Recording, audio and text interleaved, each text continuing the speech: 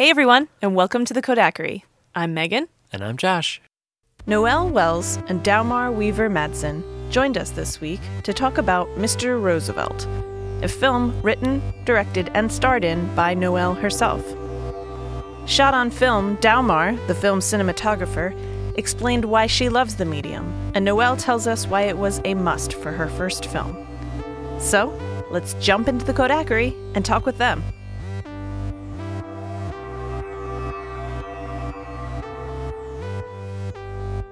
Hey everybody, welcome to the Kodakery. Today in the Kodakery, Megan and I are thrilled to welcome two guests. Noel Wells, who's the writer, director, and actress in the new film Mr. Roosevelt, and the cinematographer of that film, Dagmar Weaver-Madsen. Thank you both for joining us. So, Megan and I both got an opportunity to see the film. We loved it. It's just a wonderful film. We hope everybody out there gets a chance to see it. Before we really jump into the meat of the interview, Noel, could you give us a little synopsis of what the film is about? Yes, and you would think that because I wrote it and I directed it, that this would be easy, but I always get very flustered. But it's essentially about a struggling Los Angeles-based comedian who has to return to her college town of Austin when her cat gets sick, and then she stays with her ex-boyfriend and her new amazing girlfriend for a weekend. Comedy ensues. you know how it goes. And then the film ends. Right. yeah. Then it's over. So this is your first feature film, correct? Yes. And what was it about this story that made this the right thing to jump into features with? Well, I didn't know how I would be able to get it made, and so I wrote a script that I knew I could make no matter what happened.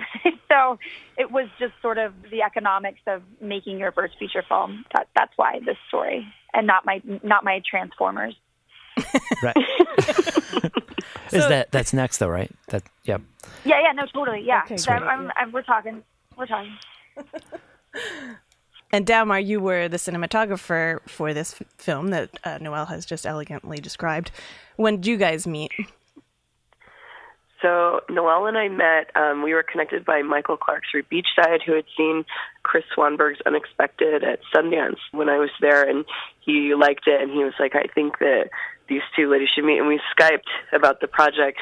But even before I met Noel, Michael had sent me a folder filled with a whole bunch of Noel's photography, because she's actually an amazing photographer in addition to being really funny.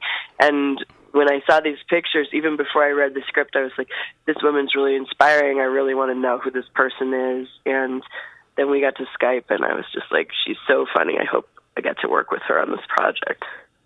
Aww. That's a cute story.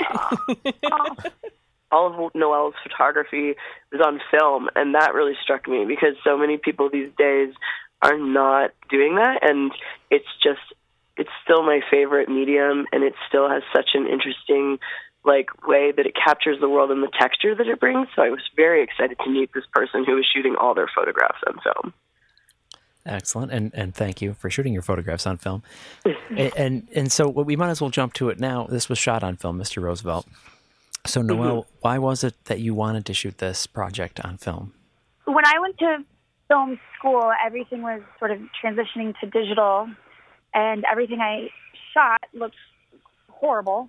And I thought that it must mean that I didn't have innate talent and that I wasn't going to be a good director. So I kind of sort of changed course and went into editing. But one summer I interned in New York City and got a 35 millimeter point and shoot camera, and I took 36 rolls of film and couldn't afford to get it developed. And when I came back and I started getting the film developed, I was like, oh my God, this looks amazing. First of all, film is amazing, and it has that texture and familiarity, and it captures light in such a particular way. But also because I wasn't looking over my shoulder constantly and judging myself, I developed an eye. And I was actually about to drop out of film school, and I decided to stay one more year, and I did my thesis on film versus digital and why I thought that film should survive the digital revolution. And I made this big case, and I did a whole year-long project taking a bunch of photography. So when it came time to shoot my first feature film, it was always in the back of my mind that it would be really amazing to shoot film, And it wasn't until Dagmar came on that it actually became a possibility, because she also agreed that we should be shooting it on film. And I don't think without her support, we would have been able to convince everybody that it was a viable option. And when she was sending references for the film and ideas she had for the film, there were all these like amazing photographs that she had pulled, and I was like, oh my God, these are so great. And it turns out they were her film photography. So we just kind of have like a love. We love each other because we love mutual respect. A lot of art, like art lady vibes. Yeah. That's a fantastic story. So basically, had you not gotten that film developed, we might not be talking here today. Yeah, like first of all, if I had been able to afford the film getting developed like after each role, I might have been like, this isn't worth it. and then if I just like never got it developed, we definitely would not be here because I would have given up. So glad you didn't. Yeah, me too. Me too. I don't want to spend too much time on your thesis, but that sounds pretty awesome. Yeah. Can I get a copy of it? Yeah, maybe. You know, it's so funny because I think I did this it was like a whole year-long project, but I wrote it like, I feel like in what felt like maybe 72 hours, and I don't think I had time to spell check it. But recently I found it. I found it in a box, and I was looking through it, and I was like, damn, this is good. Nice. Like, very, very solid case, and I think I'll go on the record and say I saw that, Noel. She sent it to me after, and I was like, we should have used this when we were trying to convince the production that we needed to do a film. It's so thorough and maybe really, we should well done. Copy it and just throw it around in the street somewhere for people to grab onto. Oops, it comes with the DVD when you buy the movie. Yeah. Do you remember what the reaction was in your class to it? I had I remember that I threw a big art show for it, where I got all these photographers that I knew in college that shot on film to display their photography, and I got bands together, and I know that nobody from my department showed up, and I was very upset. Oh no. It was one of those things in my life where I maybe just like recently was like, that was really messed up. No.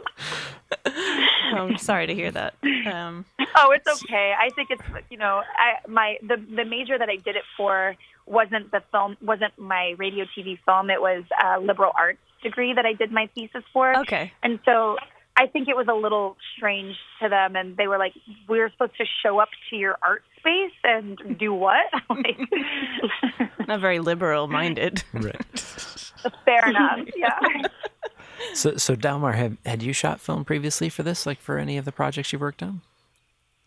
Yeah, so I went to UCLA for grad school and was lucky enough to shoot a lot of projects while I was there on film. The school is pretty great because they take like 3 cinematographers every year and 18 directors, so you really get a chance to really explore the craft of cinematography and shoot a lot of projects. And at the time when I was there, mostly everyone was shooting their second-year film on 16, and then people who were lucky enough to either get a grant from Kodak, thanks so much for the support, guys, would get to shoot on 35 for their thesis films. So I'd been lucky enough to do that with a number of collaborators there.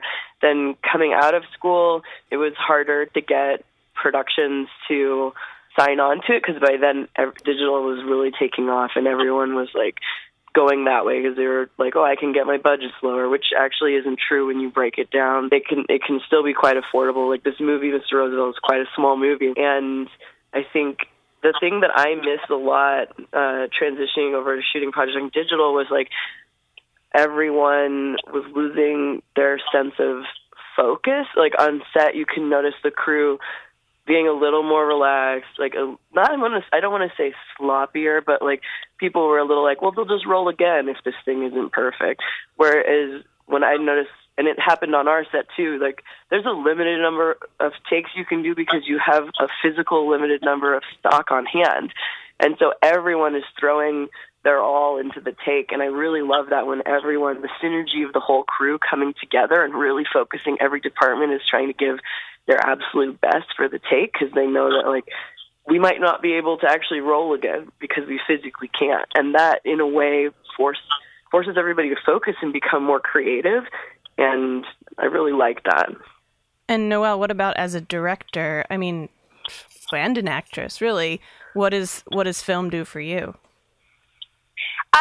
Well, I agree with everything that Dagmar says about the focus of it. I've been just on the acting side. When you're on set shooting digitally, it's just like there's just like a little lackadaisical feel to everything. It's like nothing seems to matter as much. You just keep rolling. I find the lack of focus to be almost like a waste of time, even though you would think that digital should be saving you time.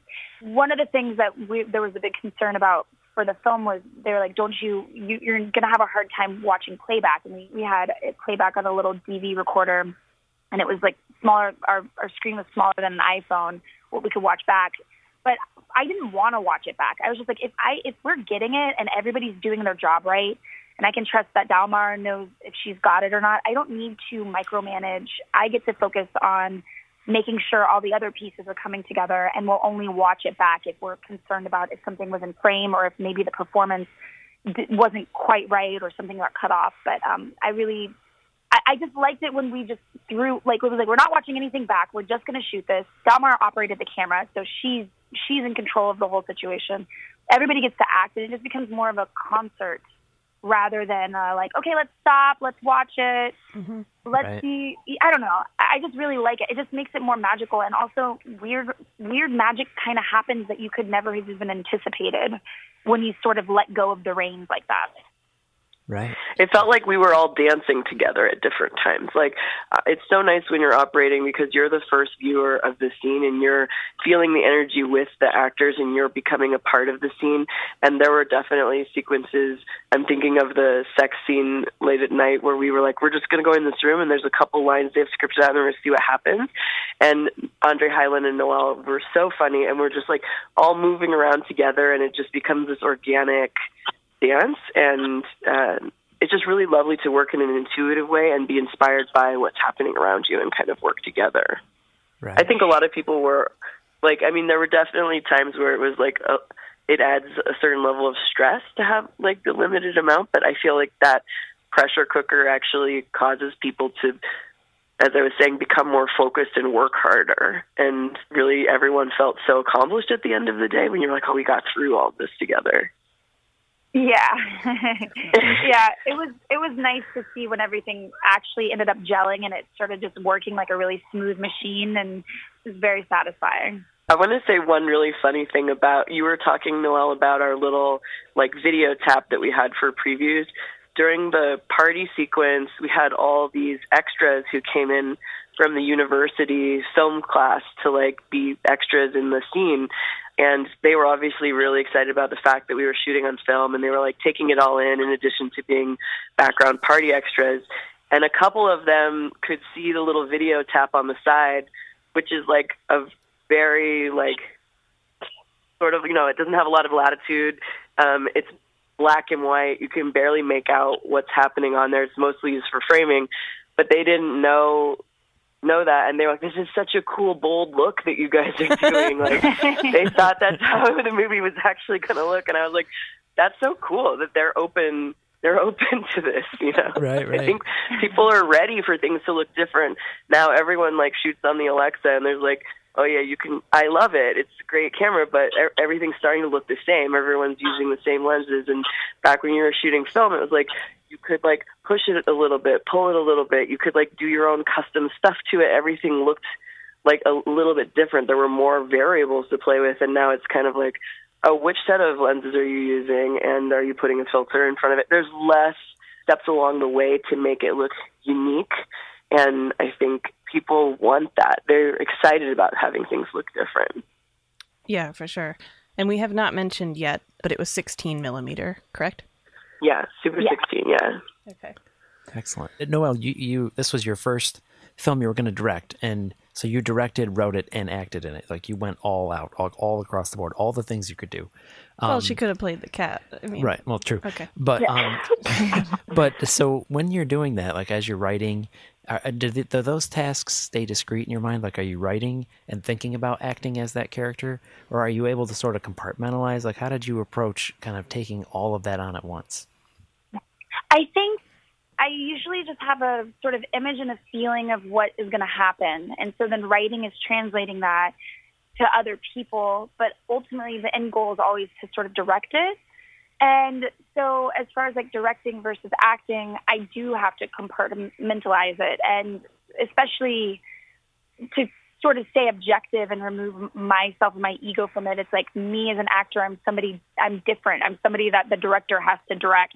And I have to get a performance out of this person. Mm-hmm. But as an actor, it's while I'm paying attention, especially if I'm like directing other actors, I have to sort of, even as an acting, I have to be paying attention to what they're doing at the same time. And I don't exactly know how I do that. I think that there's just two different things that are happening. And I know that sometimes me as the director would interrupt me as the actor when the actor was doing something fine. And I've learned that now as a director, I should let myself keep going, if that makes any sense. I don't know. It's weird. And it's weird. It's weird for actors to I could see, because I'm very sensitive, I could see what the actors were thinking as they were acting with me. And I was like paying attention to how I was like, they're not in the scene because they're worried about what I'm thinking of them as the director, if that makes any sense. So it's not the easiest thing to do, but I think like if I were to work with all these actors again, I think now that they would totally trust me. Right. Sure. I think, Noel, it's kind of like watching you do this and balance all those things is like when I watch a really awesome drummer and I can't be a drummer and I'm just like, how are they doing all those different rhythms at the same time with like different parts of their body? It's like their brain can do all this stuff at once. I don't know. I feel like it was kind of like that. I like that. Thank you. I've always wanted to be a drummer. What would you say was the most unexpected challenge as a director? You have no idea what it's going to be like. It's your first time. I hate saying it. Well, I learned a lot about myself. And so I didn't expect that I'd learn so much about me, Noel, and the things that I need and I want, and also the things that I'm capable of. But the hardest thing, genuinely, there's such a mystique to making film, and everybody comes into it for different reasons, and even your crew comes into it with a different sort of goal in mind. Some people really want to do their job well. Some people want to be a part of a movie. And so I guess I was just the hardest thing is like encountering all sorts of different types of egos. Mm-hmm. And when I feel like I'm always giving the people benefit of the doubt that that they just want the best for themselves and for me, and that they're there to work. And I was really surprised how much resistance, not just even filming the film, but even post-production, and how many people have really big egos, and they also really I got talked down to a whole lot. And I guess I've been sort of struggling with this my whole life as a creative, but this was the first time that I was like, wait a second, this isn't me. I'm not doing anything wrong. If anything, I'm just not standing up for myself, and I'm bending over backwards to accommodate other people that don't understand what I'm doing. So if anything, I've just become more of a badass. and the help with Dagmar too, who has way more experience on sets and worked with other female directors. I mean, she could see things from a mile away that I wasn't even aware of that were happening. Cool. Yeah, that sounds like an important lesson to learn. For sure. And also, by the way, there were more nice people than people that were problematic. It's just, I guess, I just had this idyllic version of how it was going to go, and I'm like, oh wait, this is should be a bit making a movie is more of a business than it is having a family. Right. If that was the most unexpected challenge, what was the most unexpected reward? What did you take from it that you're like, wow, this was was it getting to know yourself more and your limits, or was there something else that you came across where this was something really special that I took from this? My favorite thing was seeing people do things well and do things that surprise themselves, and I don't know, I liked seeing how that all sort of evolved. And even if you have ideas of the way the movie's gonna be, and then at the end it's something totally different. But I guess I'm really surprised at how lovely the film ended up being and how you do end up getting every single thing that you need. Like, you might have thought you needed something else, but it turns out you do get every piece that you need for what this movie ultimately would be. And the film is lovely, and there's so many great things in it. Debuted at South by Southwest to great reviews, and since you've gone on to get other accolades from different festivals and awards and things like that, how important is the festival circuit, and is that mechanism to get an independent film launched? I don't know. I mean, I think because the film is a comedy, I think it's been doing well because festivals are people coming out to a theater and watching it together. Mm. And so that creates a level of synergy that is kind of non-existent in this world where everybody's watching things online and, streaming. So I find that just personally rewarding, getting to see the movie with an audience, because that's how I always imagined it being viewed. As independent filmmakers, and this is for a question for both of you, is like, are streaming services like Netflix and studios like that, or kind of more non-traditional studios, are those starting to impact your business? Like, are those factors when you're trying to figure out how to launch an indie film?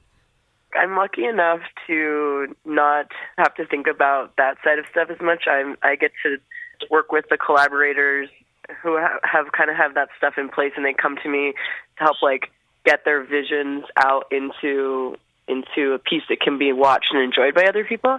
I'm definitely, when I'm framing movies, still thinking about the big screen and how it's going to play on the big screen, even knowing that a lot of people are watching stuff at home now.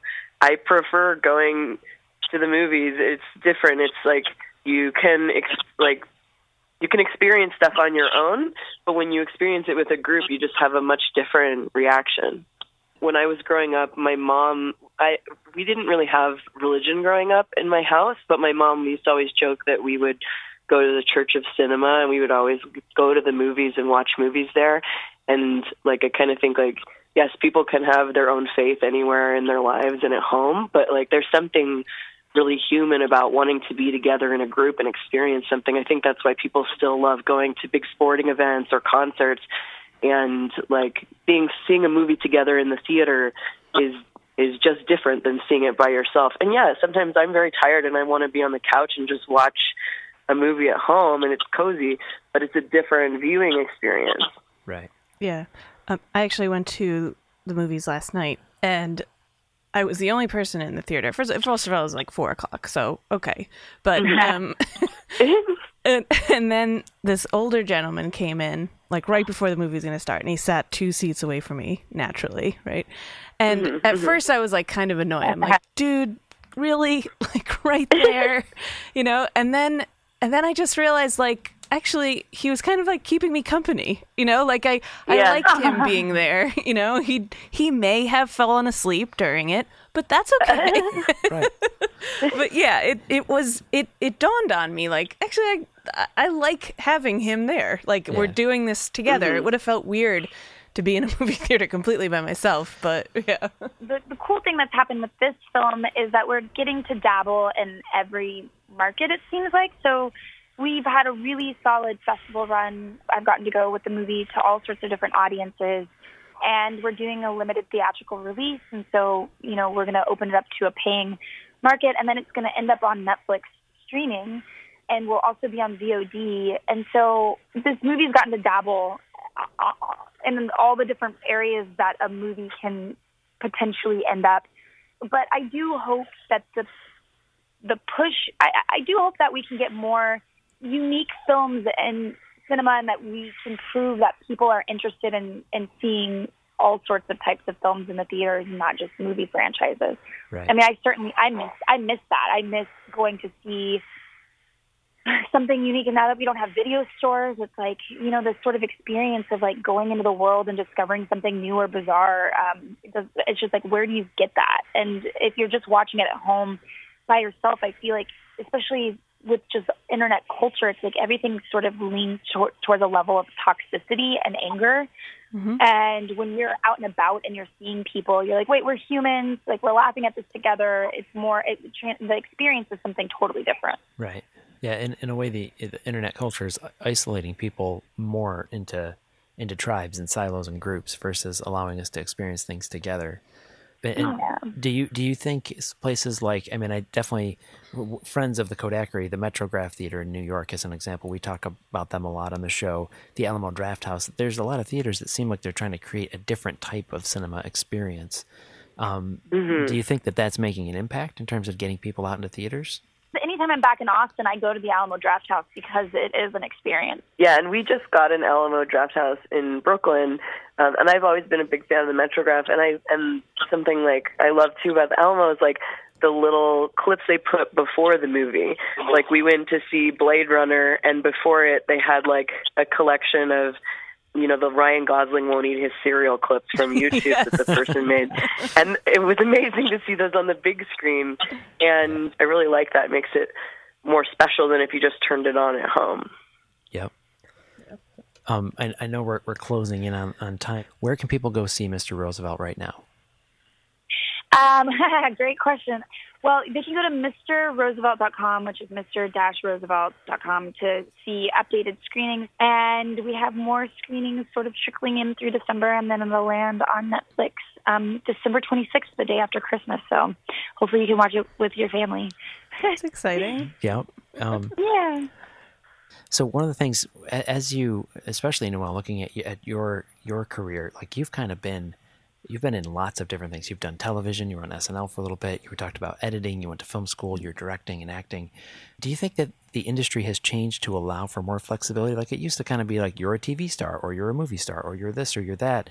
And in a way, it seems like the entertainment industry is starting to replicate like other industries where you don't have a job for 30 years where it's the same. You bounce around, you do different things. Like how are you seeing it change, and what opportunities is that providing for you as a young filmmaker? I think the flexibility that I've experienced is just because there's just so many more resources. I think you have a computer and you can work as an editor and you can work from home and you can I can be a photographer and scan my film and put it online, and I can go film a music video if I want to. And I don't know. I just think that maybe there's just the economy of being able to do a lot of things it's just things seem a little bit more accessible. And then it's also, as these like institutions and paradigms are sort of shifting and being broken down, it's like the way to succeed is you kind of have to know how to do a lot of things. I mean, I don't know if I would have ever been able to be an actor, or I don't know how I would have broken in as an actor like I have 20 years ago. I don't know. Right. I don't know. I just don't know how to do it, but I kind of took it into my own hands. I mean, I'm just trying to find ways to express myself. And it's nice that the industry seems to be needing it. Yeah. Right. I also think on the other side that a lot of times I've noticed from different female collaborators I've worked with, it's almost like the industry wants to see that they can do everything before they trust them and let them do bigger things. Mm-hmm. I think friends I know who've taken a path of like they made a web series first, and then they were able to get agents because there's feature. Then they were able to do it now because tools are more accessible. People are like, I'm just going to express myself and I'm going to show that I can do that. People are like, oh, okay, we can trust this person. We see that they're making something.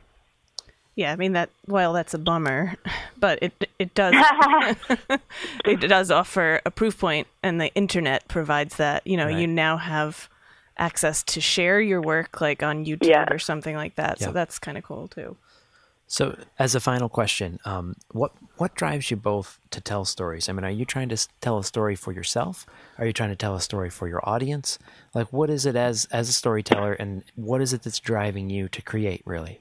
I am trying to communicate things that I feel like I know and I understand.